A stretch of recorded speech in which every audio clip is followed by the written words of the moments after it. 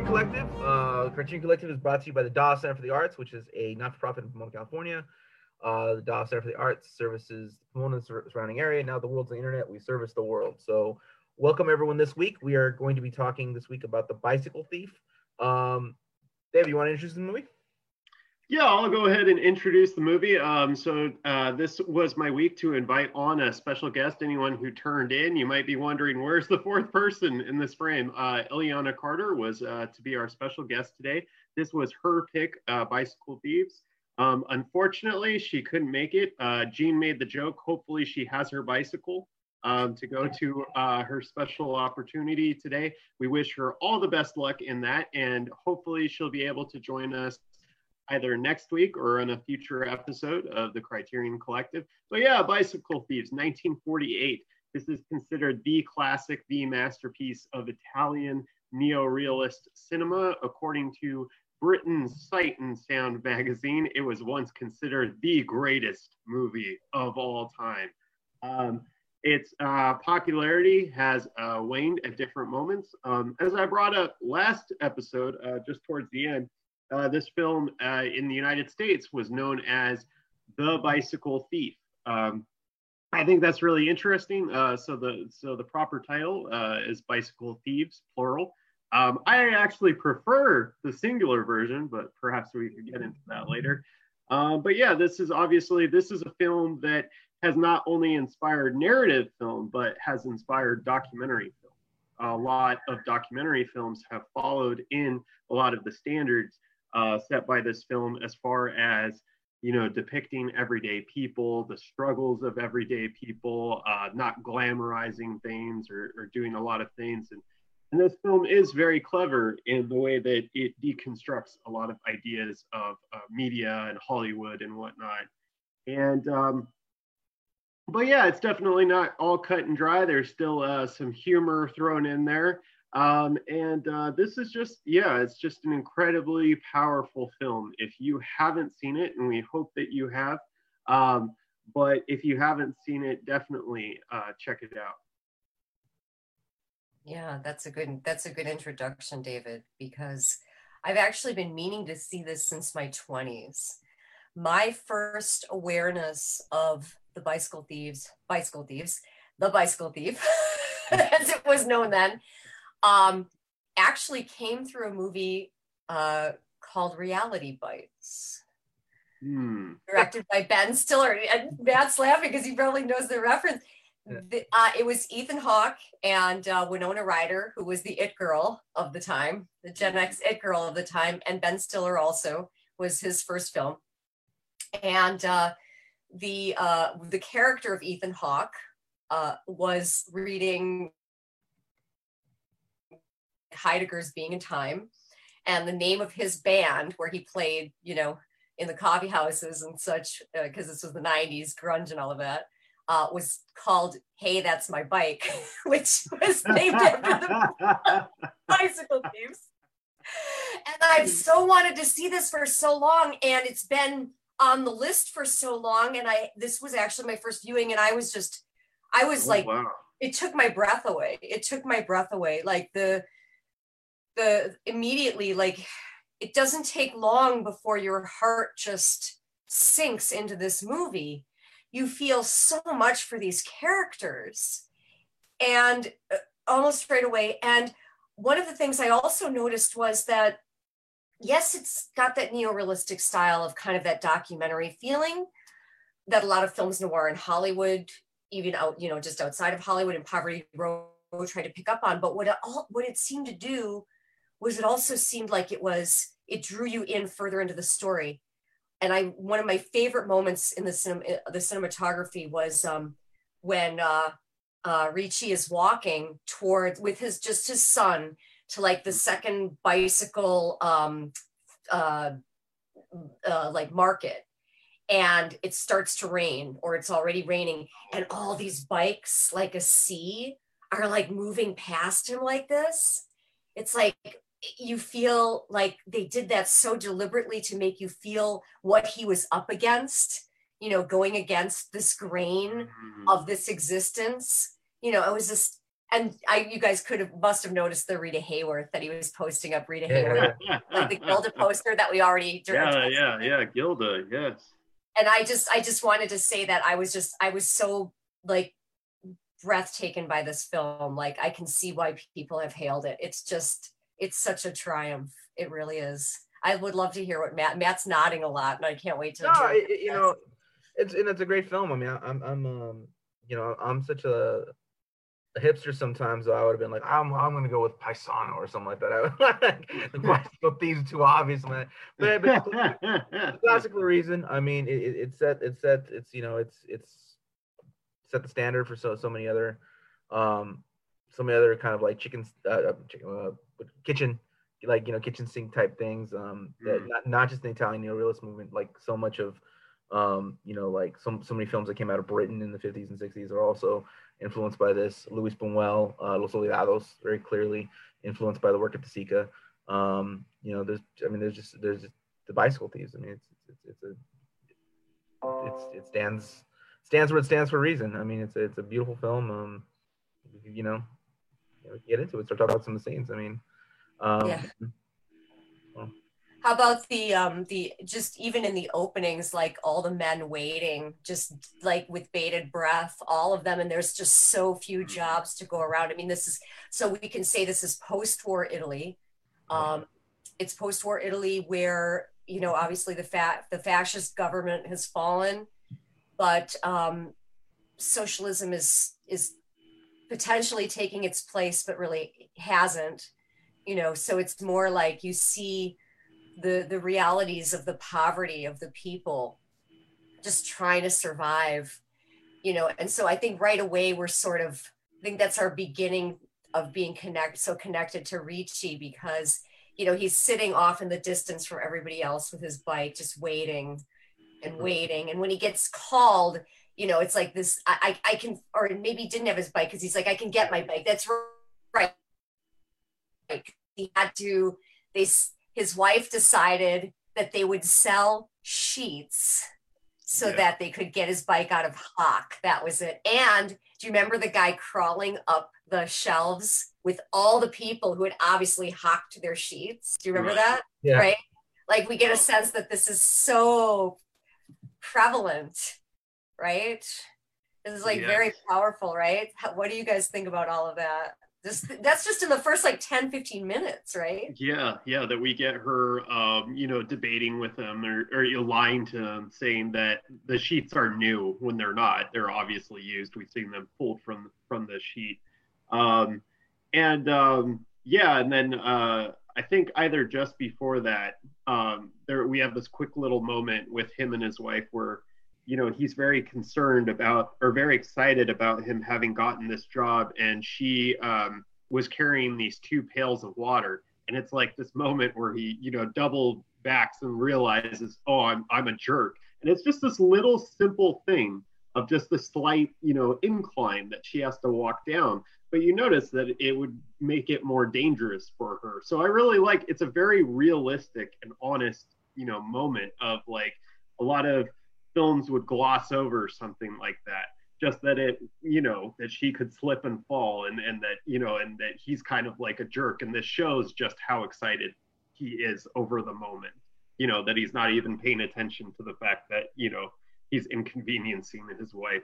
So I thought that was a great little touch, and I really love, Gene, like what you were talking about, because the very introduction does set up the urgency of the situation, that we see that there are so many men who are jobless, who are looking for employment, and it establishes the stakes immediately. And something that I think is established too is the idea that because this is specialized labor, we have different positions, physical labor, maybe bricklaying, I think might be mentioned, but that his job requires a bicycle use is like, it's like this is a potential tool of advancement. I think that's what he goes over later in the scene about him, or where he and Bruno are at the restaurant, right? He's talking about the figures, the money. He's actually calculating it in his mind, And I've had so many moments like this with my brother, who's an entrepreneur, and he's always doing the math of like what could happen and like his hopes and dreams, you know. And when it doesn't pan out, it's always heartbreaking. But yeah, I think that's really like a thing about this movie, is that I think that's part of what makes it so tragic, is that you get the sense that this family has struggled in multiple ways for a long, long time, and that this is their opportunity. Something, and even, I mean, it seems absurd to us in watching it, you know, now, but even then, people are like, "Oh, a bicycle? You lost a bicycle?" Or that's all you need is a bicycle. But for him, it is just enough, something that costs enough money and is specialized enough for his labor, that it makes or breaks his entire future. Which is, it's just really, really compelling to think about that. I was thinking the same thing too, because, and I'm getting feedback for some, I don't know what. I was thinking the same thing because I was thinking all the other guys, I thought that was so interesting the way they set that up, that these other guys had some kind of specialization. You mentioned the word specialization.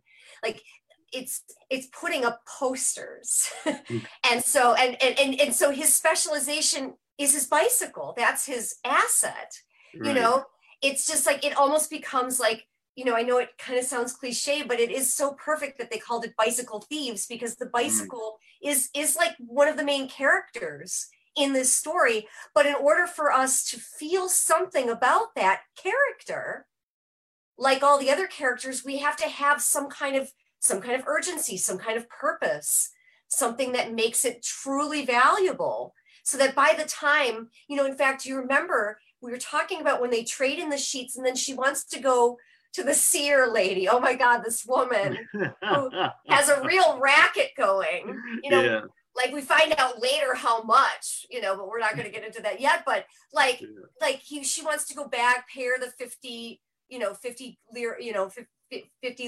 and, you know, thank her that her husband got a job, as if she had anything to do with it anyway. But, you know, it's like he leaves the bike outside to go look for her, and we're wondering, you know, I was wondering, okay, is this the moment when it's going to get stolen? You know, so Vittorio De Sica gives us this moment of like a little bit of suspense and drama, but it's not gratuitous, because what he's doing is he's feeding our sense of how important this really is. And then we don't really know for sure now. What, you know, we're assuming we know when it's going to happen. Now we don't. Now we think, okay, if this right. happens again, maybe it's not.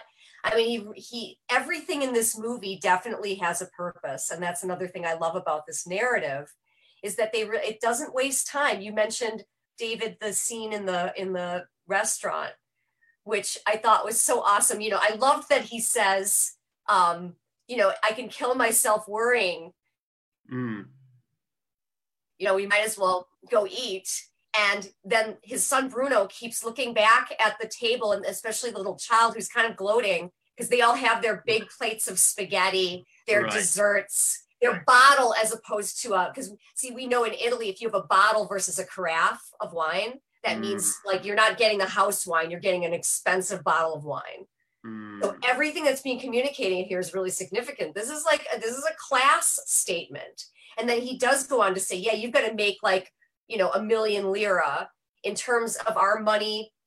That might be, you know, he might be talking about something like, you know, $3,000 or something like that, 30,000, you know, but it's like, he's basically saying we aren't in that category, but I could have gotten better, but here's why this is not working out. It was really genius. I mean, the heart and soul of this movie. I think I read something about how it was awarded an Oscar. Did you guys read something about this? Matt or David? Did you hear this? It got an Oscar. No, I don't remember that part. I don't. Yeah. Yeah. Wow, that's incredible. For what was it? Best foreign film, or? I think so. Yeah, I'd have to look if it was an honorary or best foreign film. But I think I read on the Criterion page that it had won an Oscar, and I can see why it moves so many people, the relationship between the son and the father. I love when Yes. I don't love when he strikes him, but I love the son's response of like, now I'm not going to talk to you. I'm going to tell, and he's like, I'm going to tell mama, it's like, I'm going to tell on you. Like, it's like the relationship is so real between these characters, like you were saying, David. And I see Matt nodding. I think you would agree, Matt, probably that that's true. Like, it's so passionate. Yeah. Well, it's such a straightforward, simple film. I mean, people got to watch it. But I'm kind of curious though, as to David said that he prefers the title Bicycle Thief to Bicycle Thieves, and I'm kind of curious, like, what, before you tell me why that, what is the distinction? What are the distinctions being made there, you think? What distinction do I think? Well, I mean, to make that distinct. Well, okay, so as we know, okay, so the Italian, the literal translation of both the books. So I found out that this film was based on a book that was completely different, not a working class tale, but the tale of a rich artist using another one of their bikes that they already own to chase down the thief of a bike that they lost. So completely different stakes, completely different class perspective. In that case, a book, an indictment on the poor, whereas this very much a celebration of the working man, of the working family.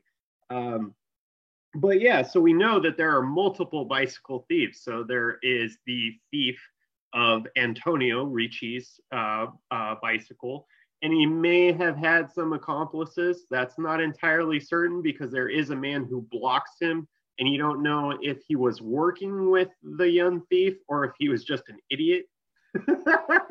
Because sometimes in life there are idiots who will just have irrational reactions. Here? Thwart your success.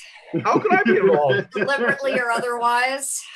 Yes, so that could be the thieves plural, but really it seems, and he keeps on encountering the same young thief. He sees him and then loses track at him at one market, and then finally he finds him, but still isn't able to get him right. So we have this ongoing intrigue with this thief, possibly an accomplice. But then, of course, by the end of the film, we know that the real heart of this film, the real message of this film is that sometimes the poor people are driven to crime because of poverty, because of need, because of desperation, right? Yeah. So we have a moral conflict that's set up, and we see the moment of this man, this, otherwise decent man. Now this is Matt's opportunity to say, well, just how decent is this?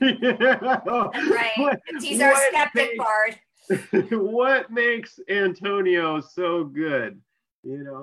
So we have this good man, I will say, the choir boy will say, we have this good man, this good family man, good hardworking man.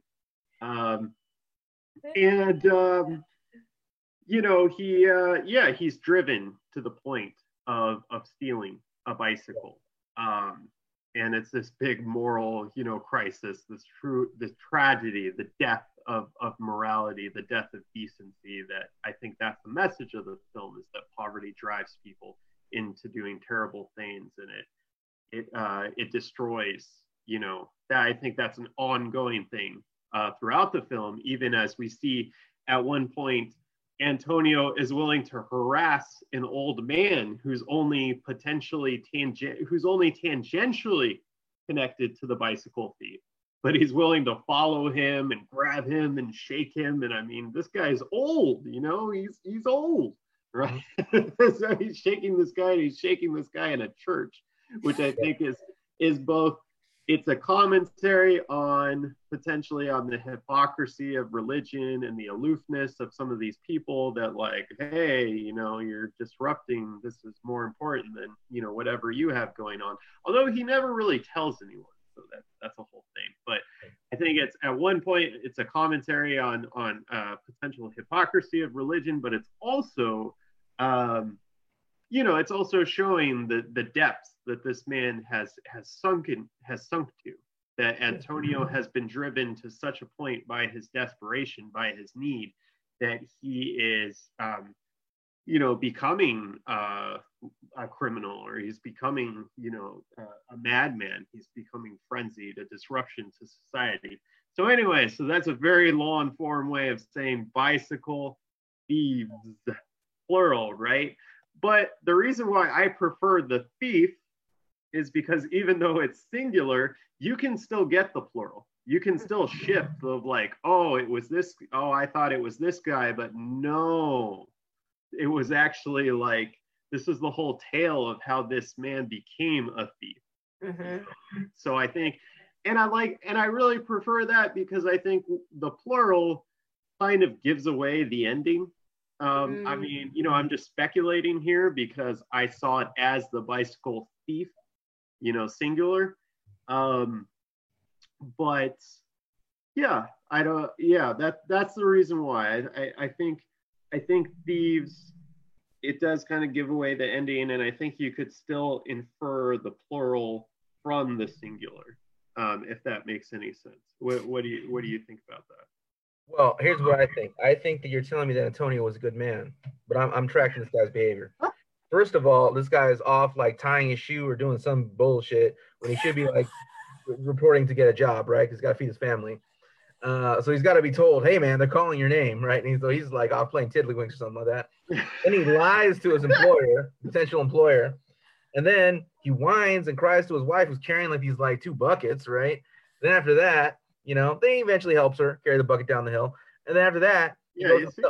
Then he goes and sells all her linens, and then after that, because she's the one who suggested that they do it. She's the one. It was her idea. In the way of my condemnation here. He's the one that pawned the bike to begin with, right?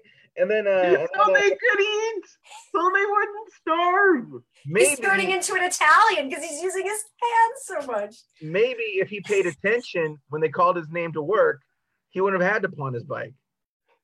I'm just saying. All right, and then after that, You've doubled over, David. Right. Then he knows he's in a high crime area. He's not paying attention. Gets his bike stolen. Well, it's okay. Yeah, he's stupid. He is stupid. That is one of his crimes. And then he had it coming. He is very naive. Then he proceeds to shake an old man and slap his kid. So I'm not so sure that this guy is this hero you're making him out to be. That said, he's in a horrible, desperate situation, as is probably the man who stole his bike. So the true bicycle thief is capitalism. And in this case, the Italian state, which is employing capitalism. And everyone in this film is a victim. Yeah. I would agree with that assessment that the true bicycle thief is the economy, the way that it's been structured, so that we're constantly reminded that even the brothel that I think he runs into is far more lucrative than trying to get an honest day's work. Something else that was very subtle, but I saw it, when he was in the church chasing the man, and there's this whole commotion going on, and he is so focused. Antonio is so focused on getting his bike back to feed his family. And that's his morality. His morality is taking care of his family. Can a good person be a good person and be flawed? I think the answer to this question in this movie is yes, because what we're being told is that the circumstances have a huge impact even on the best of people, right? So there's the scene when there's all this commotion in the church, and because he's chasing after this old man who's had this exchange with the bicycle thief, and he runs past what would be the aisle leading up to the altar. And we know that normally what people would do is they would genuflect and do the sign of the cross as a form of respect. Antonio flies by without even a thought because he's so focused on his bicycle. That's now the goal. He's not focused on, is God going to help me? Or, he's runs right past it. The 2 guys chasing him suddenly think the better of it. They're like, okay, now we'll go after him. And even the little boy is like, what do I do? Oh, okay, I'll do it really quick and then run. So I mean, these little subtle things are along the lines of what, Hitchcock would have probably called pure cinema. It's not about the dialogue, and there are moments where there's no dialogue. or you can't even it's not important that you understand what they're saying, but it's the action taking place. It's what we're seeing and what the filmmaker chooses for us to see in these moments, because you realize all of these moments are really significant in this movie. Definitely. And it is a statement, because we know the filmmakers are communist, and we know they're making a statement that, what has the church really done for you? Like in this moment, they're like, what have they done for you except for give you a hard time to even get a meal? You have to get shaved. You have to go sit down. You have to be quiet. You have to do what they tell you to do. It's all about order. What's that? Yeah, you're locked in. Yeah, you're locked in. You're locked in. How crazy was that you're locked in? It's like, what is this? So yeah, you can't, in other words, you're not going to be allowed to get your free shave and your free meal, unless you stay and do what you're supposed to do. So there is a sense that this is a bit oppressive. This is not a happy place where you go to be hopeful. And with that, you have this so-called seer woman with the two daughters who, gets her, has her hand past silver, gets her 50 lira or whatever. First, and what does she end up telling Antonio? Do you guys remember? It says, you're either going to get it soon or never. Subito, right away. That means right away. Subito means right away. It's almost like she's already told him, you've just come and you're too late.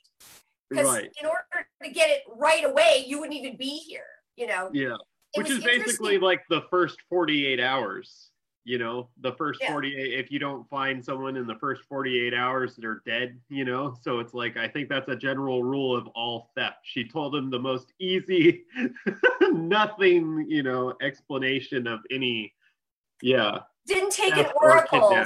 You're like, wow, that's the, the one guy, she says, well, you're ugly. We hear her say, she says, you're ugly. Like, you're not going to get this woman, so let it go. It's like, well, of course, she already knows that if he's sitting there crying in front of her, he probably won't get the girl. It's like, it doesn't take a genius to figure this out. It's like, she's just pointing out the obvious, and people are paying her for this. In a culture where they don't have much money to begin with. And you're like, wow, this whole society it's sort of like films noir that point out everybody's on the take. Even the church is on the take. This woman's on the take. The government's on the take. All the people are on the take. By the end, he says to him, well, I don't want to get that far, I guess, because we're going to get into that. Well, you mentioned the bicycle thief and how we're led to that. What I found so interesting was when he actually utters the words, he probably stole it for the same reason you did. We realize that in reality, everyone in this society, because of this struggle, because of this economic struggle, because of this have and have not culture, you're going to have people hurting each other like this, for that purpose. Yeah, he's not a guy who's just out to make a buck. He actually needs your bike. He did it for the same reason that you just did it. You were reduced to that. In front of his own son. And, wow, no Disney ending here, right, Matt? No Disney ending here. Yeah, I also really love the scene where the truck driver kind of helps him out. So he's like doing this good deed. And yeah. And in the midst of doing a good deed, talks about running people over. Yeah. Can I go to prison because he said something about pazzo? And something else I noticed, there was quite a lot of dialect. This is another thing that's subtle to Italy, but we may not notice it. But for example, at one point he tells his wife that he wants to go. He's speaking to her in a much more familiar, when he's talking to someone else, he says andiamo. Andiamo means let's go. When he says to her, let's go, he says amo, which is more of a familiar kind of way of saying, let's go, let's go. We also know that amo, in some of the dialects of Italy, particularly the poorer dialects, like in Sicily, it was amo nini instead of andiamo. So what we also would notice, if we were to break this down, is that some of the language of these characters really gives us an indication of what class level they're at. It's really interesting. I mean, this is a very multi-layered film with such a straightforward narrative. He's got to get the bike. and he's got to get the bike, and he's got to get this bike. He needs this bike. And that's the whole through line. But all the layers that they're throwing at us are just, I mean, it's very moving, really. And the relationships, like you said, Matt, about the truck driver. And then there was his friend who worked like for the city or something. He was like, you know, working for the garbage. He was like a garbage man or something. Yeah, but he's and they're all going, yeah, yes, exactly. You know, and he's also directing a play. As a play director. Yeah. I'll tell you something is not weird in Italian culture. When I was studying there and living there, there was a guy who was cleaning the street and he was singing opera and talking to me about St. Augustine. So it's not unusual for a driver or, you know, to like be directing a play and talking about culture. And that whole scene in the market where they're really, you know, it is that moment where he's thinking, maybe that's my bike, the guy's painting the frame. Like you're so hoping, you know, you're just so hoping that's going to be it, right? You're like, oh, please, you know, and I think that is interesting too. Did you guys get to the point where you started like looking intently at all the bikes going, is that it? Is that it? Is that it? Is that it? Is that it? You know? Yeah. You know, and that's really what about that guy at the market with his son? He struck me like he was being some kind of pedophile or something. Did you guys get that? Yeah. I had completely forgotten about that. That was really gross. Another thing with Antonio. He left this kid in the market. Forgot about that. Yeah, he didn't even address it. He was just like, he just gave him a look and was like, okay, we're going. He said, oh, I found you. What we're doing here. Let's go. That guy, well, you know what, though? Let me buy you a bell. Almost got his kid stolen. Almost got his kid. Yeah, because now he's and then the drowning scene too, where he thought maybe was the one in when they said a boy is drowning. You know, the thing is, I think that's also a statement, though, you guys, that when you have this imbalance of economy, it actually makes taking care of your family much more difficult. In the realist sense, because you're so focused on taking care of them economically that you're not able to do what you really need to do. I think a lot of this is definitely a criticism of the capitalist system, without a doubt. It actually breaks families up rather than bringing them together, which, you know, in Italy, the family is everything. The family is survival. We don't think of that so much here because we're more kind of a rugged individualist culture, but there the survival of the family is the survival of the individual, and capitalism certainly wears down on that type of survival for sure. It pulls people apart rather than bringing them together. So a very powerful statement about that.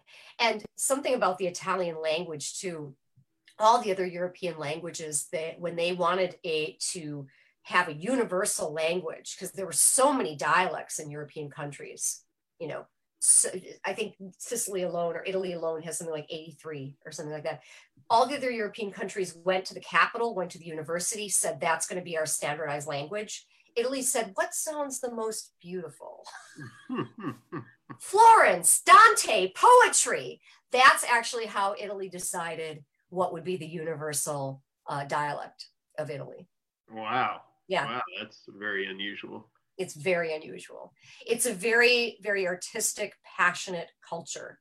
And I think that does come across in this movie. I mean, even just the way they you notice the way they move their hands all the time. You know, his friend, the garbage truck worker is doing this constantly. You're like, oh my God, I don't know whether to watch his face or his hands. You know, he's speaking with his hands so much. There's a lot of heart. That level of expressiveness comes across the most to me in terms of the music. The score is gorgeous. It just has all of these different layers. It has the strings, and it has like an organ. So it kind of, I don't know, it alternates between something that's, very somber to then it swells and has all of these different kind of tonalities to it. Like sometimes it's more refined, sometimes it's more adventure-esque, almost, Middle Eastern or very Mediterranean feeling, that mixed, culture. And other times it sounds like something you would hear in church. And it really carries through with a lot of that's one of the things, you know, this film is very much known for its realism. And you know, in watching something like Battle of Algiers, there are so many sequences where we don't have music. In other films, you know, where other Italian neo-realist films wouldn't have music, they would lack that music. Or even in Rashomon, when we were discussing that, there was a long sequence where we had no music, so it was that lack. But I really do feel like the music adds so much. It's like you said, Gene, it's such a simple story. And even though it is very, you know, it is very, it is a device. It's just so beautiful and it just works so effectively. And to call back to what you're saying about the ending, about class, I really love that moment of, you know, once again, all of these different crowds have converged on Antonio at different points in the film. He's separated himself from crowds. He's come into crowds. So he's constantly coming and going out of crowds. And this is one of the last moments where a crowd, you know, converges on him, and they're all, you know, condemning him as this thief, as this terrible person. And we know he's not a terrible person, or at least, you know, you and I know, Gene. Other ideas. And so, but what I really love about that moment is that group of people, if you pay attention to how they're dressed, and if you could tell the area is by a stadium. So we know that this is an area of more well-to-do people, of more affluent people, because this would be very expensive real estate. This is in the heart of Rome. You know, Antonio lives out in the sticks. He has to commute a far, far way in. And I think that commute, that's a big part of the story. Anyone who's ever lived out, you know, in the suburbs from, you know, far away from a major city, they know that difference, that commute, and what that story often tells about class. Yeah. And that this group of very well-dressed people is coming around and condemning him.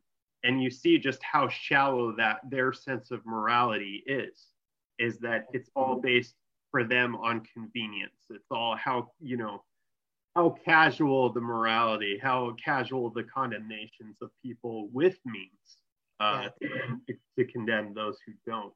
Yeah.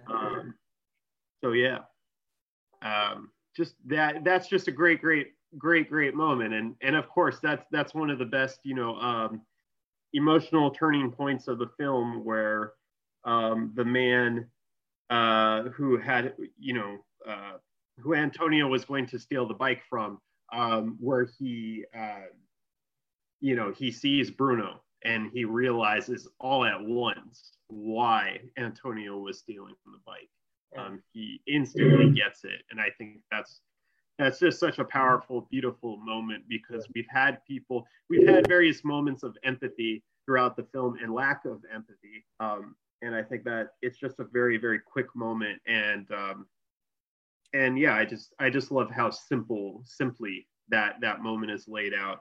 And even to build up to it, that whole sequence where, like, you really feel the tension. You see the idea form in his head. We see all these people in their nice outfits, you know, potentially from whatever that sporting event was. They're coming and they're dressed nicely, and all these bicycles. So like you were referencing, Gene, at the beginning, we had all of these empty bicycles, right? And that was emblematic of the search, of the desperation, of the need, right? It's just like, oh, yeah. It's funny too, because that reminded me of this movie brought a lot of memories of my father and of my grandfather.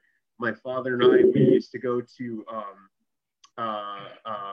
junkyards and auto shops. So you'd go and you see all these car parts. So you'd be searching, you know, we'd be searching for a tire, for a hood, for, you know. So it was very much like, you know, this father and son, that they're bonding, but it's, you know, it's more this act of desperation, because that's really why he's there, is to be that second set of eyes, that extra set of eyes, even though it is a liability bringing him along. It's potentially dangerous to the son. As, you know, has been brought up, he almost gets kidnapped. He almost, you know, maybe he does. There was the threat. Yeah. tells his father, you should have pointed out this dent in your bike. You know, he's pretty precocious, this kid. You know, you're getting the sense that he might be a better entrepreneur than his father someday, right? Yeah, like, I really love that's our introduction to his character, that he's fully in a jumpsuit, and right away, yeah, he's diagnosing the problem. So young to be, but the labor laws then were so different. You know, we wouldn't imagine a child like that where he's going to work. You know, for the families, like what's supposed to be like 10 years old. And I like that you mentioned about the affluence too, David, because that was something that occurred to me was, you know, look at how he couldn't get one person to help him in the less affluent neighborhood to chase down the bicycle thief who stole his bicycle. Couldn't even get someone to identify who were they, where did they go, did you see which way they went? And in this very affluent neighborhood, he was easily apprehended. Now, this is, you know, decades later, we get Public Enemy, 911 is a joke. You know, it's like the whole idea is that it is easier to enforce an ordered morality when there's affluence versus when there's not, because probably it wasn't just because people didn't care, it was because they were so busy trying to survive themselves versus these people who have the luxury to go and lay a hand of assistance to catch, you know, Antonio on the bike. You know, this is, and Matt, I noticed you had your pencil, you were wanting to say something about that because I could tell. You were. Oh no, you were just talking about, you know, like Antonio receiving all this grace, which is a lot better than Antonio calling the cops on everybody. I mean, there we go. I'm just messing around. The flawed hero. I don't think Antonio's a bad guy. It's, you know, it's society, it's the pressures of society that obviously make it so difficult to manage anything. I mean, like, you know, on the one hand, he's got to find his bike. It's his family's, you know, welfare depends upon it. Same time, he's got his son right there, and so he has to make these split decisions, and oftentimes he makes decisions that are potentially horrible ones. That, you know, fortunately didn't turn out horrible, but like that's kind of the situations, you know, we find ourselves. I mean, that's what desperation does. I mean, so I mean, like, and the fact that, you know, it wasn't just an individual man experiencing desperation, so the society, you know, builds around that. I mean, it was, you know. And so if this had been a communist system, would there be just bicycles lined up for everybody to take and use as they wanted? You know, something occurred to me. I was like, dang, it's too bad he can't rent a bike for his job. You know, he can't rent a bike. He has to have a bike. Okay, so like my curiosity is like, you can't afford a bike, but you can afford rent. Like, you can't afford this, but you can afford, like, everything like went back to my mind about rent. Like, how are you affording rent if you have to sell your sheets? Like, what? Like, how'd you pull that off? Like, well, I think you need a shelter. You need a roof over your head more than you need the comfort of right. So that's definitely the priority. But at the same time, it's just like, I don't know. I think that, like, we live in a society where rent is proportionally much. I don't think people in different times were paying a third of their income on rent. I don't think that. No, they weren't. They were not. No. My grandparents came from Sicily, different times, but they rented until they could mortgage, and my grandfather sold fruit, you know. So I don't think people in the 70s and 80s in this country were paying, you know, in the 60s and 50s, I don't think they were paying a third of their income on rent. I think that's something that we just accepted as normal. And you didn't have all these securitized deeds of trust where investors in another country could own your property, and that's who the people you're paying to people who you never even see. You're paying to entities you never see. Maybe the bank even owns it. Like during the whole Great Depression, the Dust Bowl, all of that. That was part of the complication. It was an economic complication too, of how they took over the farms. And came to own them through possession, became occupation rather than actual ownership. Yeah, at that time, you might have a landlord who was part of your community, and you could say, well, I can't pay this month, or I can pay this much, or it was you're right about that, Matt. It was a really different system than it is now. Now, so much property is owned by large corporations and banks, people you'll never see. You'll never see them. And David, I liked what you said too about how it reminded you of your father. I was reminded of my father when I watched this, and I felt a tremendous closeness to him because, you know, he was the kind of father who might slap, and that his dad did it, and I didn't, by the time we were born, it was like, that's abuse, and my father was like, what do you mean it's abuse, So I mean, it's like, it's just, it's really so personal. Even the music you mentioned, I thought the same thing. I thought the music was so well crafted. It was very personal. Because it was telling us something. It was like the music director was saying, this is specifically what I want you to think and feel in this moment. He selected it very carefully. And that's another thing that's interesting about Italy, is that, especially Sicily too, which is part of Italy, you had the Arabic culture, you had Africans and Moors, you had Greeks, you had Spanish, because Italy was an important port. So you actually, all the things that you pointed out about the music, all of those influences, even the Celts, all of those different countries and cultures were coming into Italy, all wanted to take ownership of the ports. And nobody really won the ports. Italy maintained its own society and culture, because basically what they said was, well, if you're stronger than us and you're bigger than us and you've got a bigger military than us, then just come here. We'll accept you, eat our food, we'll have sex with you, we'll make babies with you. And that's how Italy survived, basically. So I mean, I think it's a very passionate statement. I thought too about all my grandparents went through. I thought, wow, all of us, our grandparents would be so proud of us, because what we're even doing now, being able to talk about film, living in the United States, a roof over our heads, and education, this was the dream of our grandparents and great grandparents for us. So I felt that watching this movie, what they were struggling for, what they were really hoping for, what they were all working towards. And I think that's so moving. I thought, wow, I could see so much of everyone's families in this movie. Anyone who's ever gone through a struggle, and appreciating that struggle, the way Bruno kept looking back at that affluent family, particularly the child, to think that even a child can be so aware of economic disparities, like that. Isn't that interesting? Yeah. Right. Yeah. I think that was deliberate on the part of the filmmaker. I was, Matt was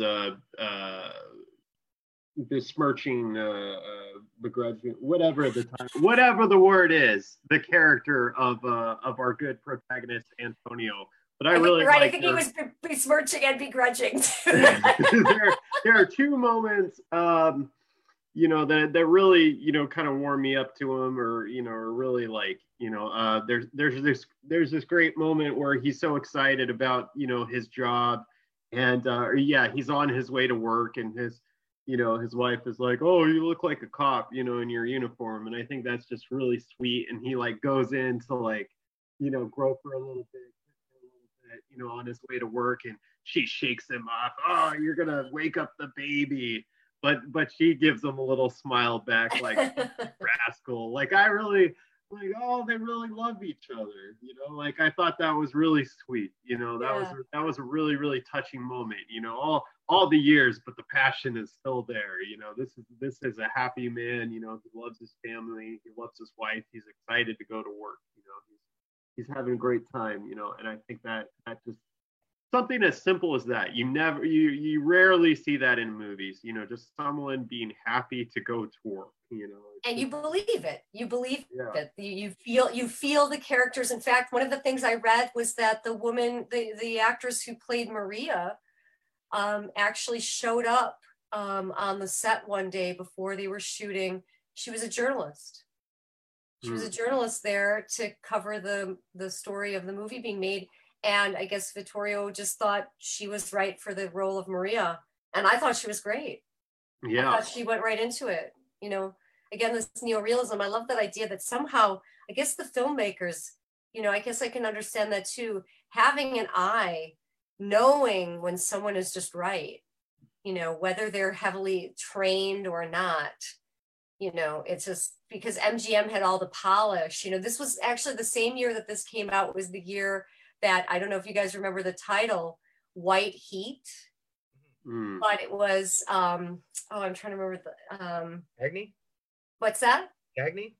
Yeah, exactly. It was the James Cagney film, you know, "You'll Never Take Me Alive." It was like Hollywood was trying to do gritty, but with so much polish still. Yeah. You know, and it's interesting. It's interesting to see that it was actually trying to capitalize again on this movement of neorealism, because we know one of the first films was actually an adaptation of the James Cain novel before the US could do it. There was a movie called, I think it was called Ossessione or something about obsession, but it was basically Postman Always Rings Twice, you know, and I think that was 1943, 44.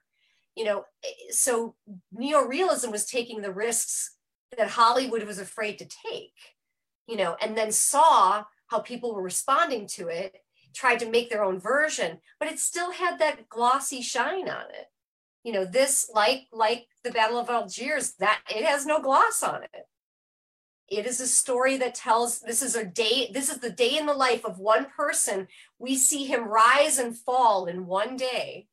And as he walks with his son in the crowd at the end, we're given to feel that this is a lot of people's stories. Yeah. You know, and what are you going to do about that? You know, life is going to go on and people are going to continue to struggle. Yeah. And I kind of feel like, you know, Elia Kazan tried to like recreate this, but with his like, it was right for me to turn everyone in politics. but structurally he tried to recreate that, you know, the end of On the Waterfront where they're like walking into the sunset.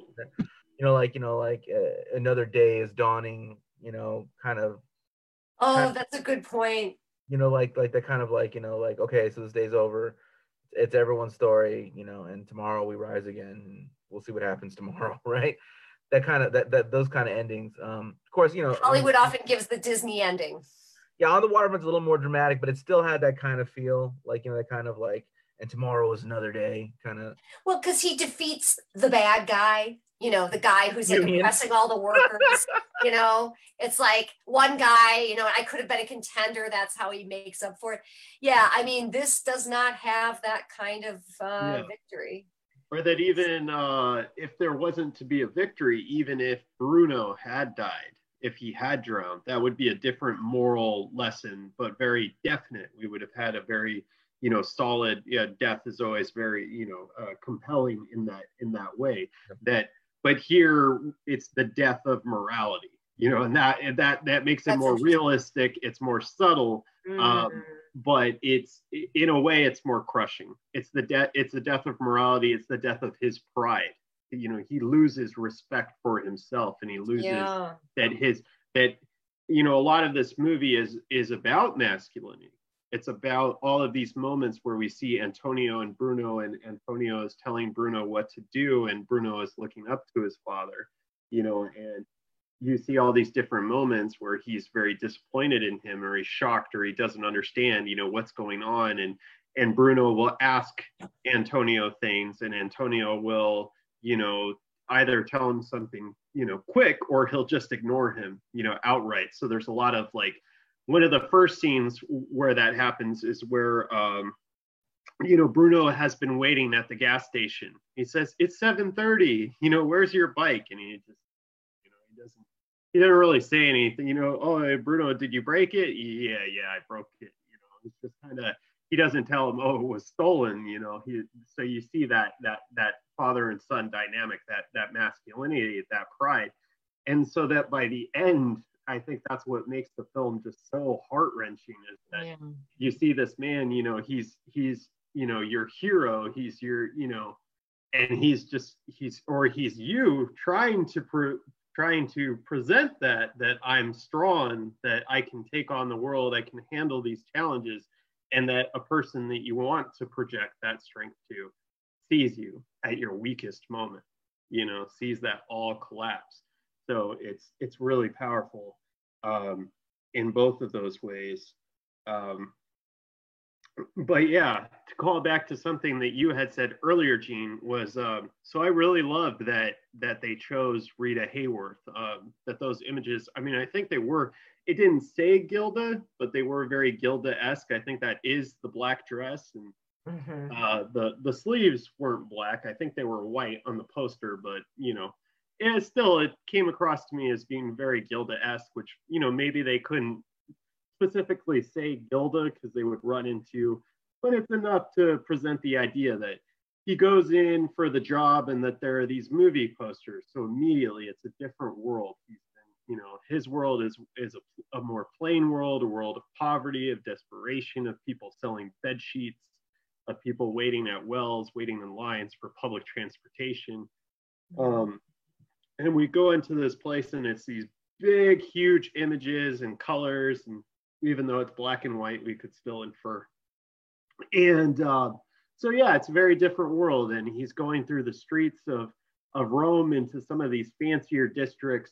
And he's putting up pictures of the biggest movie star on the planet at the time, the bombshell, the epitome of glamour, the Hollywood glamour.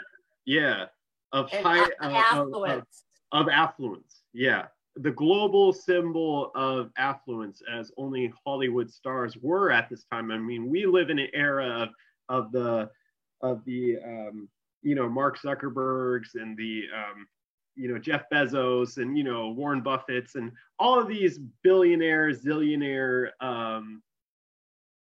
celebrities, right? But at that time, or that was a time where it was largely these Hollywood stars were people's biggest symbols of wealth.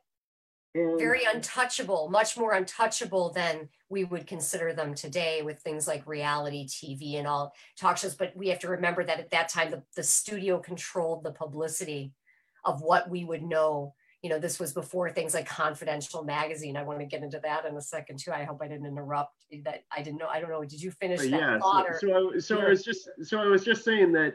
So I think it's a very powerful symbol, and it also keys us into the world of the film. That the world of the film. Last week, The Princess Bride, we had the fictional world of Florin, which was this weird hybrid between a fantasy world but you had Australia mentioned somehow, right? So, anyways. So the world of this film is a film very much like our own. It's supposed to be, the real world of the 1940s, that this is the real world in which Hollywood is a factory of illusions. It is a symbol of wealth and it is a factory of illusions. And so that this is a real world, The Bicycle Thief takes place in the real world in which that glamour is contrasted, that this is the idea, this is the dream, and here is the reality. The reality is poverty. The reality is the man on the street who puts up for very little money, puts these images up. And to tie into that, something that I found really interesting, really just heartbreaking about this film is you were talking about the actors who were cast in, the non-professional actors who were cast in. So Antonio being played by Lamberto Maggiorani, he was pulled out of a steel mill. He was a turner, grinding metal cores, a machinist. And because of this film, because of his stardom achieved in this film, when his factory, he did go back to his factory. That was his plan all along. But because of his stardom, when they had cuts in the factory, he was the first one to be cut because all of the other workers thought he was rich. Because his image, that's the irony. This is a film about a man who endures hardship, who's putting up these images. Now, I imagine, think about that his image was probably put up all over Italy, put up all over the world. So he became Rita Hayworth. Rita Hayworth was the symbol of without all the affluence, which is still the case. I mean, I have people who think I'm, my husband's rich because he was a drummer in a famous rock band, or I'm rich because I make movies, and it's like, no, not at all. It doesn't work that way. I'm sure people have thought that about you guys too, because you're touring poets. They think, wow, if you're people often think if you're famous, that automatically means you're rich. And those two things don't necessarily go together. That's part of the image factory. I mean, my God, at one point, Veronica Lake was waitressing in a bar after her stint in Hollywood. The studios made a lot of money, and the same is true today. The money often makes the money, but the artists often don't. This happened in the blues community too. Matt, you Did Desika you say something about that. Desika employ this guy? So Desika, yeah, so it's really awful story. If not, he's the bicycle thief. Desika, in order, yeah, I mean, this is really like just shows you how scummy that's even social message artists can be. Is that Desika? I guess maybe they had a falling out with each other, or maybe Desika was so dedicated to his aesthetic of hiring non-professional actors. So if he reused Majorani, perhaps that would be a violation of his ethos, right? So take away from some of the neorealism, maybe, because now how is he this person but this person, So he only cast him as an extra for the rest of his films. Yeah, and Majorani turned out of desperation because I guess it was either this or bricklaying. So similar to how the bicycle thief, how it's either going to be, putting up these posters or bricklaying, going backwards in terms of the difficulty of the work that you have to do. It happened to Majorani himself because of this film. This film actually ruined his career as a machinist, and it was either this or it was either bricklaying or desperately trying to make movies. And Pasolini was one of the directors who gave him a shot in one of his films. But yeah, something else occurs to me about that too. I mean, Anthony Perkins had a really thriving career, but after he did Psycho, he so embodied the Norman Bates character that he wasn't getting cast. It's almost like he gets his iconic role. I mean, this was unexpected. Nobody could have predicted this, but our Antonio does this role, and people so associate the film as such a success. People love this film. So many people see this film, and I think it is perfect that he does put up posters. I mean, I've been to Italy, and those things are everywhere. And the last thing you're thinking about is who actually does that postering. It's such a they didn't pick someone with the kind of specialization like bricklaying or like steel work or something. They picked something that was so nondescript and something that just required this bicycle. I mean, it was really, really so smart. It was so the narrative is so good, but that is heartbreaking to hear his real story, that he struggled because of it, and that image was a part of that struggle. It's what sometimes people, my husband's called it being a victim of your own image, for better, for worse. Anthony Perkins, I cited that example too. This was definitely an example of that, to no fault of his own, of course. That's right. Usually the way it is. And I'm thinking about, you mentioned how Bruno reacted, when his father was being mobbed by all these guys. How could you do that? Thief. Did you notice the cinematography? They took the camera. They had a lot of bokeh behind it was very, very like what you'd call wide depth of field or whatever. And they kind of moved the camera around the sun slightly like this. We were given to have a very deep feeling about this boy's reaction to what's happening to his own father. I mean, maybe Matt could comment on this, but was the boy one of the great heroes of this story? Bruno. Yeah, no, he was but he's a boy though. You know what I mean? Like, he's a kid. You know what I mean? Like, but he had some chutzpah. Yeah, but he's not responsible. I mean, like, he's not having to make these decisions. Like, do I, like, chase after dad or go get the bike, or do I, like, you know what I'm saying? Like, it's not that he's not putting those same kind of desperate, whatever. But like, no, he's definitely got a lot. He's definitely got a lot of moral character, and and it's a tragedy. I mean, it's a really it's tragic to see a child having to tell their parent, like, you're messing up. Yeah. You're doing something. This is wrong. Yeah. It's a tragic thing, and he still loves him. Clearly, he's like, Yeah. let go of my father, and they just push him away. Oh my God, the men just push this little boy away. Do you remember that? That was heartbreaking. Go away. They push him away. He's trying to like help his father. God, that is really an example of misplaced morality, isn't it? Your morality isn't with this child. It's with trying to accuse or prosecute this guy, even at the expense of the child, and saying how, what kind of example do you set for your son? And they're turning around with absolutely no empathy, shoving him out of the way. It's like, wow. And it reminds me of the Battle of Algiers in the sense that it shows you that there are definitely ugly sides of society, without a doubt. And that sometimes morality or perceived morality of a society actually really gets in the way of the deeper issues.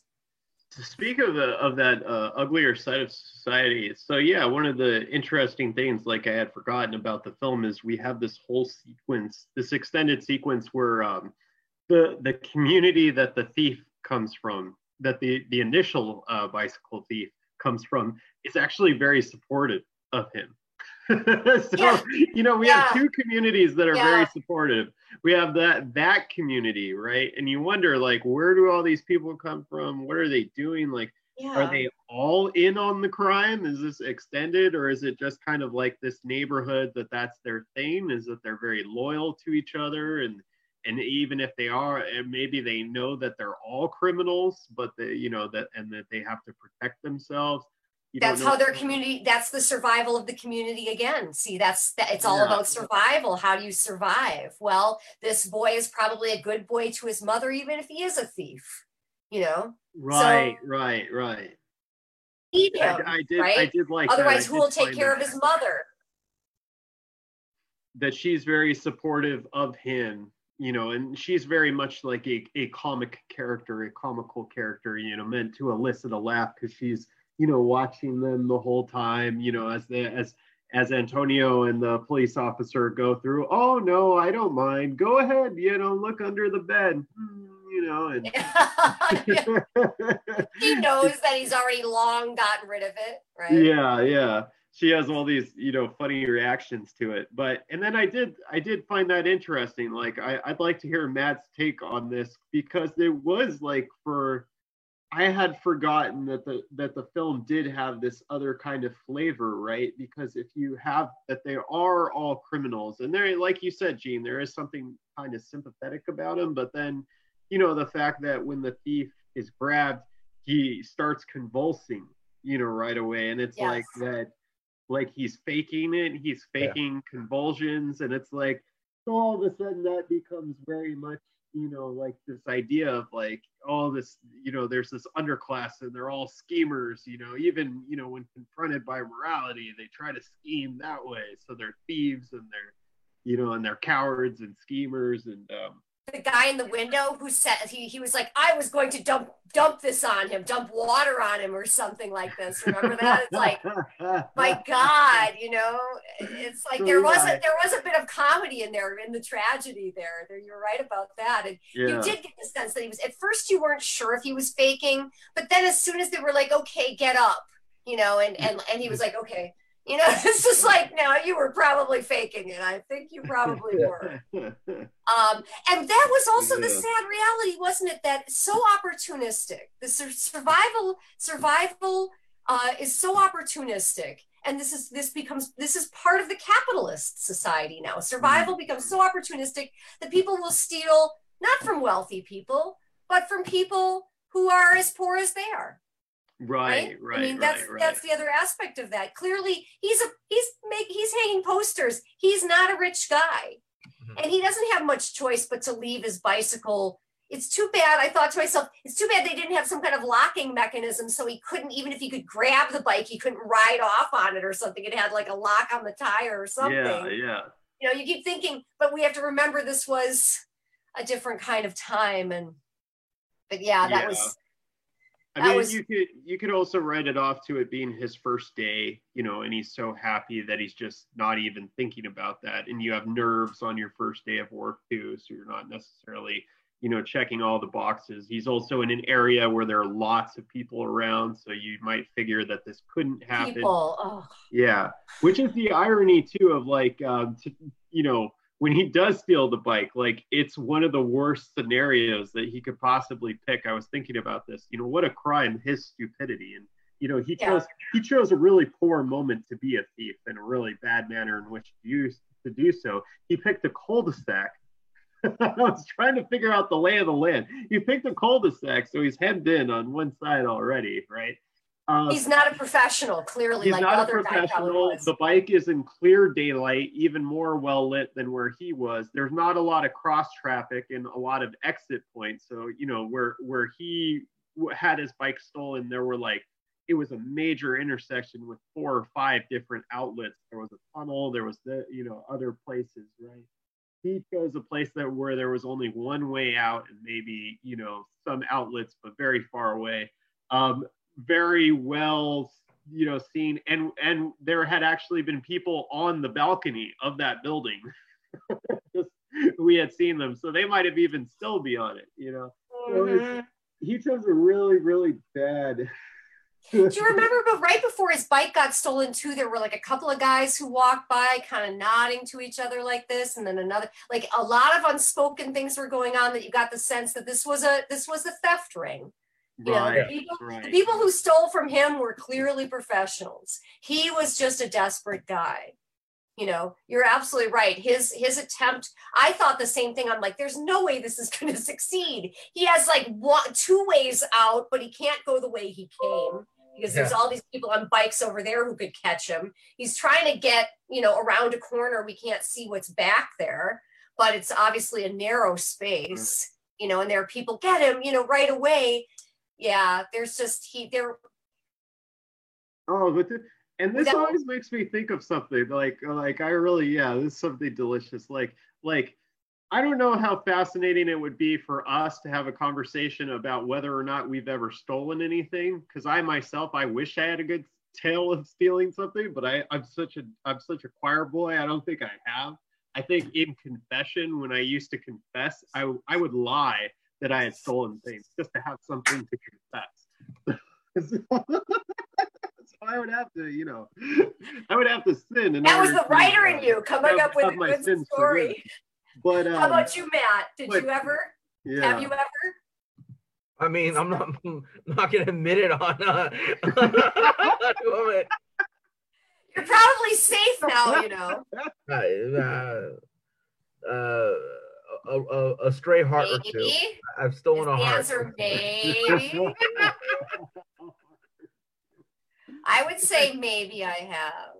But I think this whole moment of the end spoke more towards like a resentment that I've had of where like you've seen in your life people get away with certain things that people, they complain and they get the extra portion. They steal and they get to keep what they steal. They do it all the time. They get away with it. You do it once and you're busted. I'll tell you, there's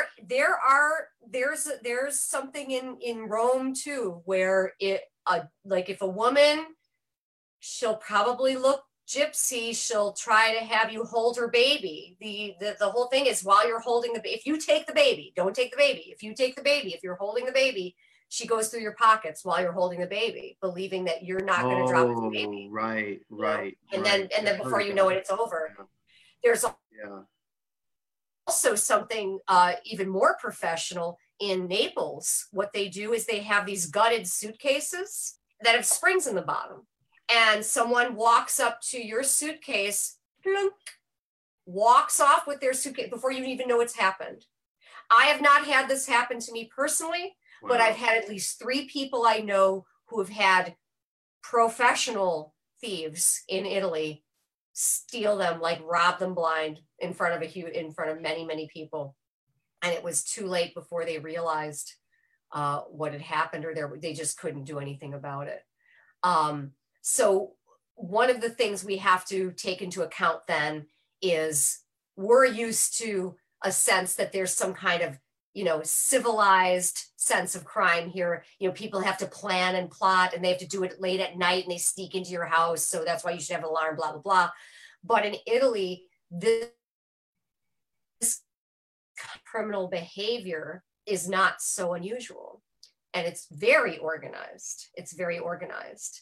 So just knowing that, that's another reason we can forgive Antonio, because he lives with this day in and day out. If he lived his whole life like somebody's going to rob me at any minute, he wouldn't even step outside his house.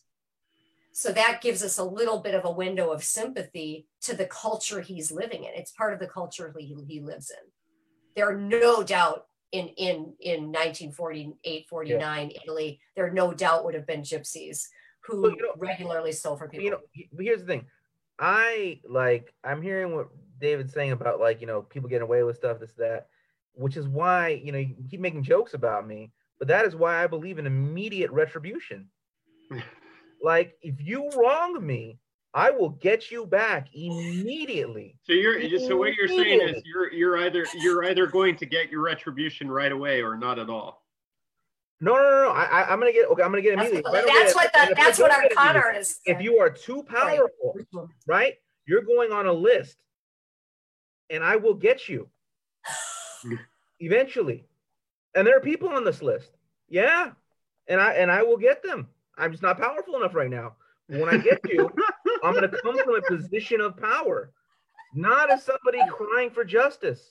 Not as somebody, oh, you've wronged me, and it was wrong, and now I'm gonna tell everyone how you know. When I come back to you, you will know my name is the Lord. I lay my vengeance upon thee. It is called I call it the Prince Ali.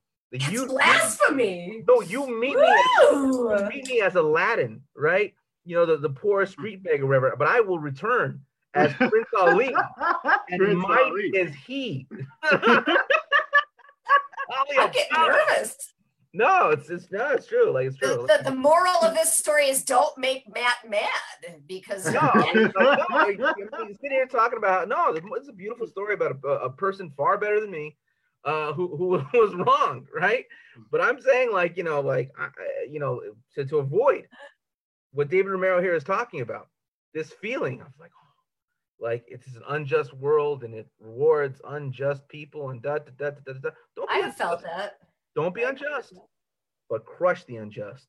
Today, tomorrow, a week from now, a year from now, make sure they get their comeuppance and make sure it comes by your hand. Otherwise, you're gonna be walking around wounded and bitter, right? I'm not a bitter person because I it. I take care of these problems. Okay, so this ties into something that I remember. I don't know if Matt remembers this, but he was talking about this kind of thing and people wronging, and he's gonna go out and crush him. And I was like, well, what about forgiveness? He's like, Gene Yoga won't do it. I was like, whoa. I wasn't talking about yoga, but okay. So what you're saying is that Antonio should have, founded a nice neighborhood organization to help him take care of these problems. I kept wondering if the Black Hand was going to show up. I did wonder if some mafia guy was going to show up. Okay. All right. So let's compare Antonio to Don Corleone, right? Don Corleone took care of his shit. And you didn't see him crying. You didn't see him whining. I mean, okay, so he set the conditions where his son gets shot. Okay, fine. Right. He didn't see his crying in front of his son, holding his hand. No, he said, "Daddy loves you very much." Now, of course, he set the conditions where one of his sons get murdered by his enemies. His other son's gonna kill his other son. Right. His other son's gonna have his son-in-law killed. So yeah, there's some complications, but those are down the line, right? And so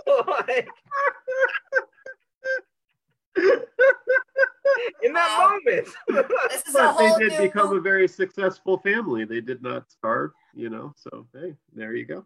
This is and we don't know that Burrow doesn't go off and get shot or shoot someone else. I mean, we don't know that.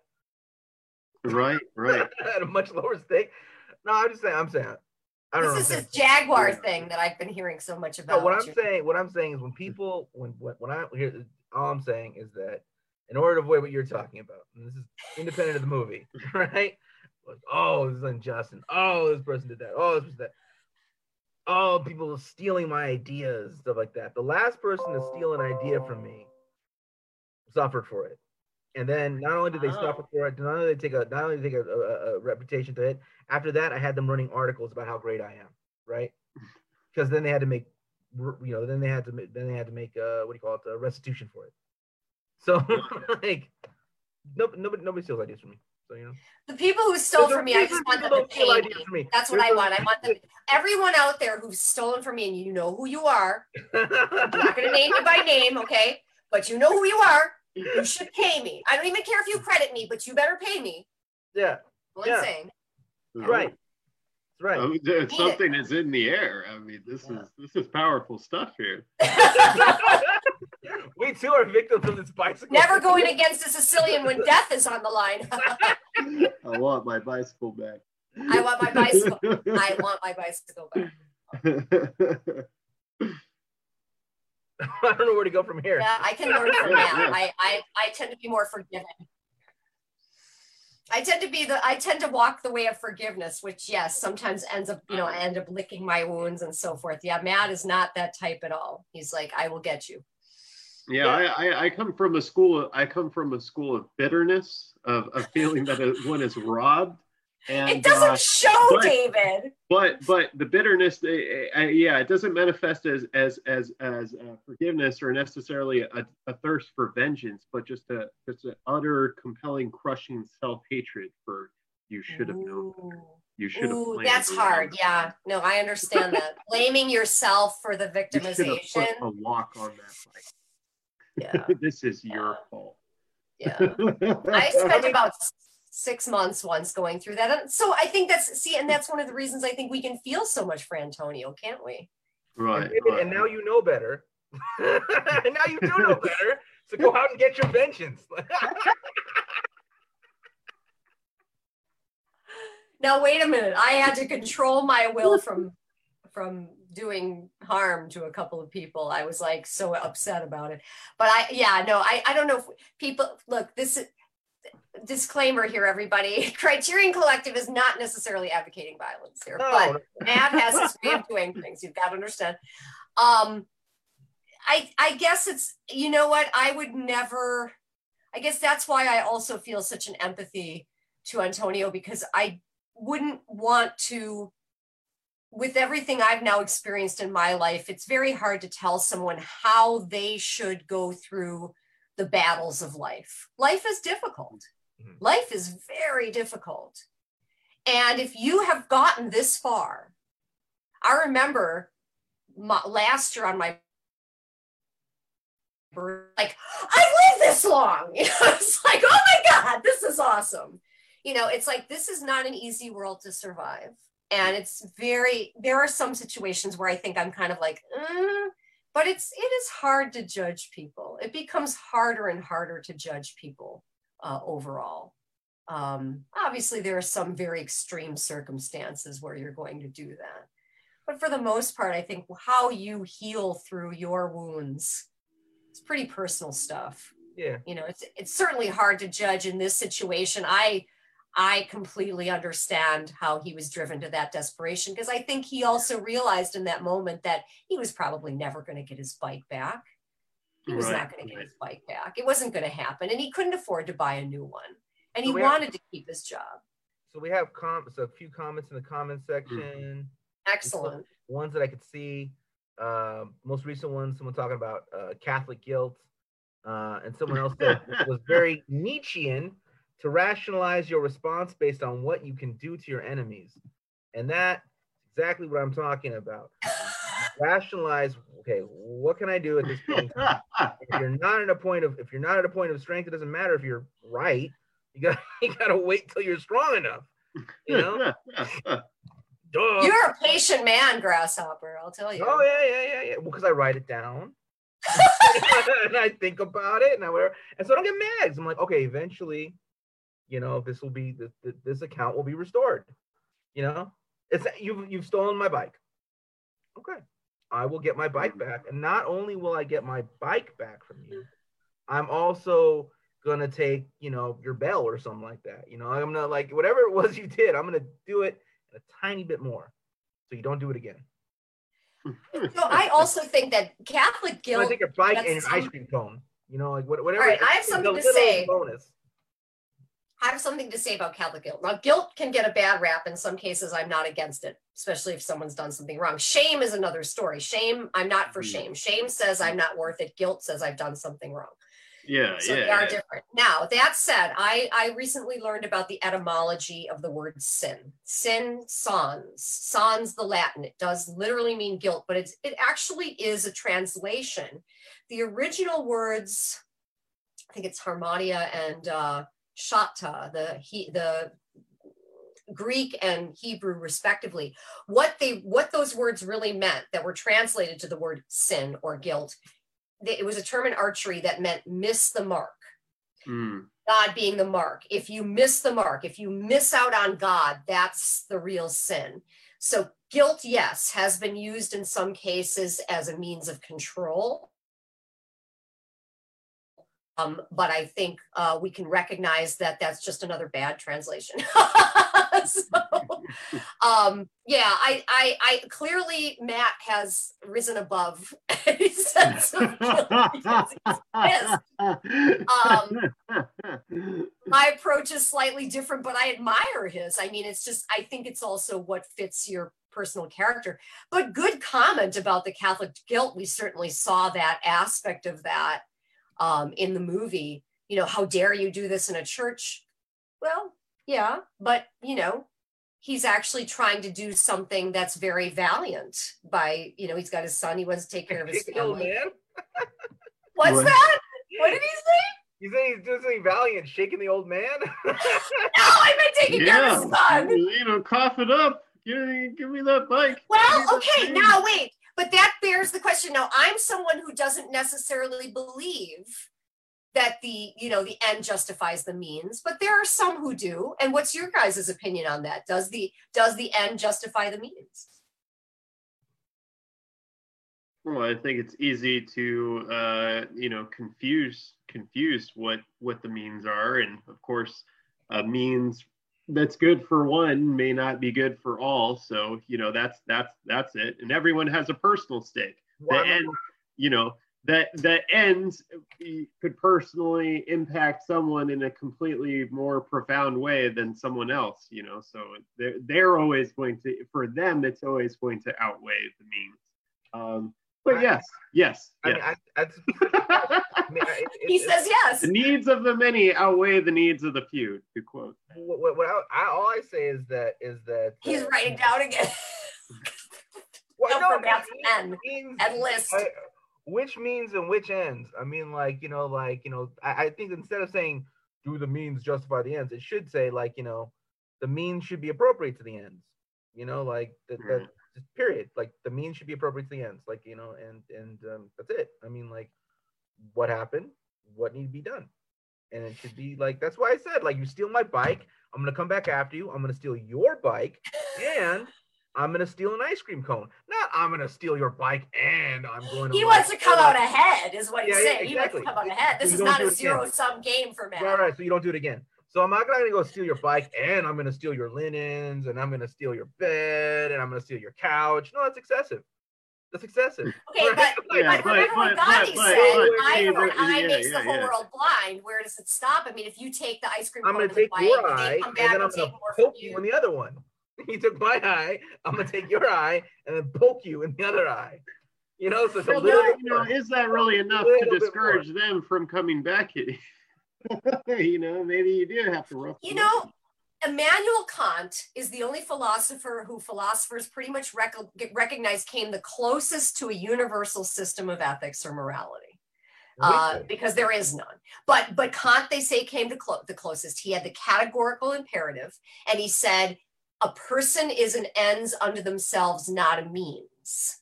So in other words, we treat the subject as subject, not the subject as an object. We don't look at another person in a utilitarian way. We respect the dignity, the sentience of that individual. I've always embraced that. And I know Matt's probably going to tell me I'm high on drugs or something for saying that. But I've kind of admired it. There is a naivete to it, I suppose, but there's also a logic. Gene, can I borrow your bike? You could. I would let you borrow my bike. You're not getting it back. That's mean. Now you've just violated the Kantian categorical imperative. This guy never had sex all his life just to kind of come up with this one concept. Now what? No, not very difficult. Well, I have to wear black and crepe sole shoes and come back to your house and grab it while you're sleeping. Yeah, I guess.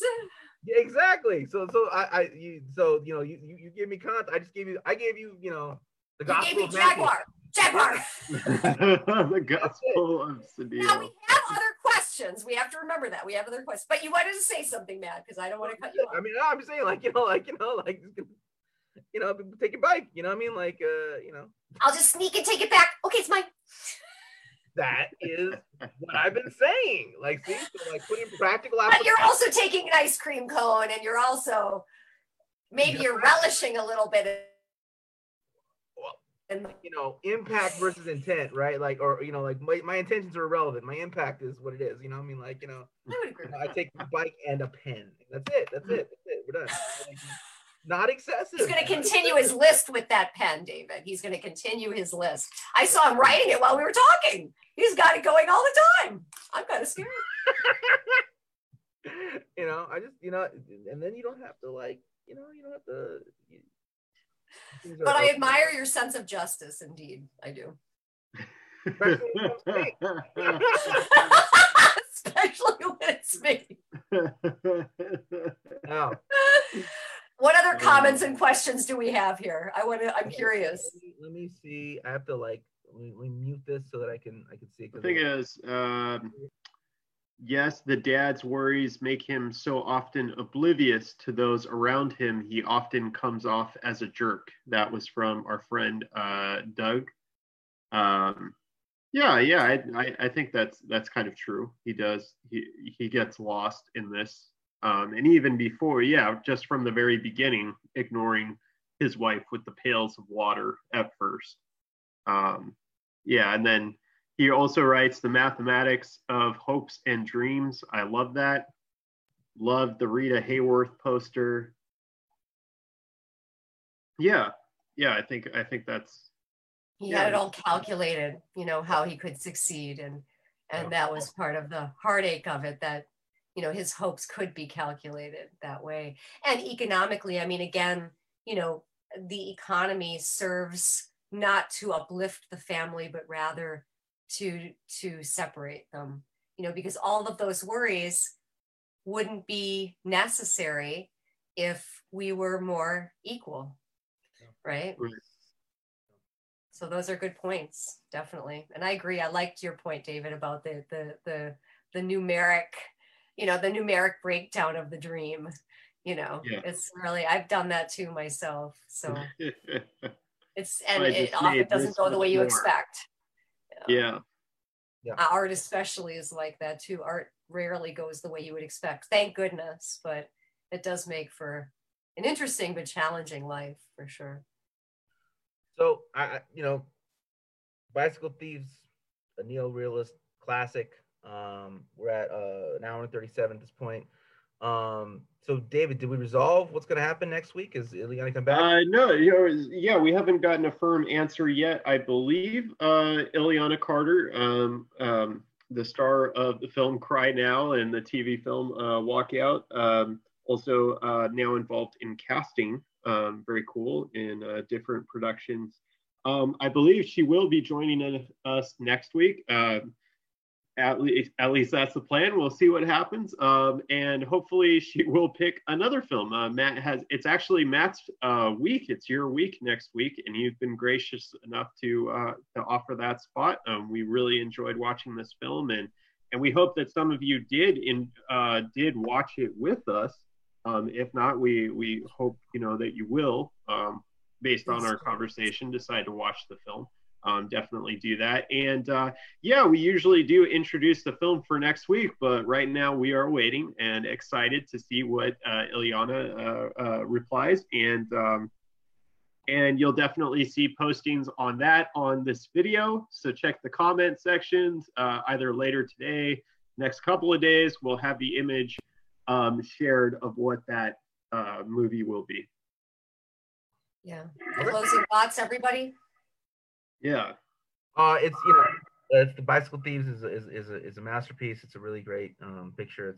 It'll break your heart. It's also it's also a pretty damning picture of the world that most of us live in. So it's a masterpiece. It's acclaimed for the all the reasons that have been said, and you should watch it. Bicycle Thieves. I agree with Matt. I think it's an absolute masterpiece. I think it's a triumph of cinema.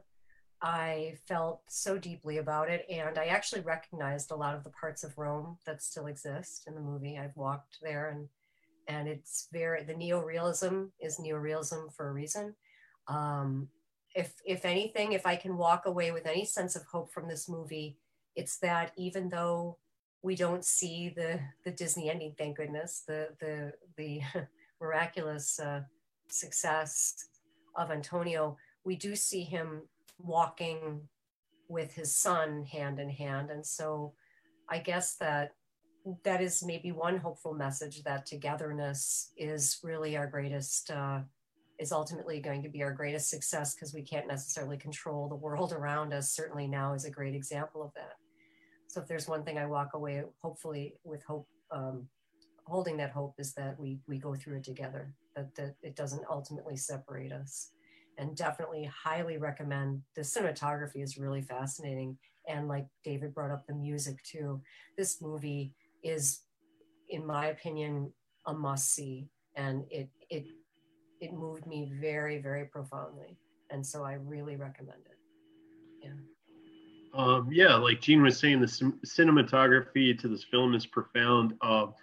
One might expect a lot of handheld shots or things of that nature to convey. When we think of documentary, very often, when we say that something is filmed in a documentary-like style, that's what we're referring to. And there's actually not a lot of that. There's actually not a lot of Steadicam, handheld, that kind of stuff here. What we do get are wide-angle shots in real locations, parts of Rome that other filmmakers would choose not to film. The more run-down, more plain-looking parts, still gorgeous.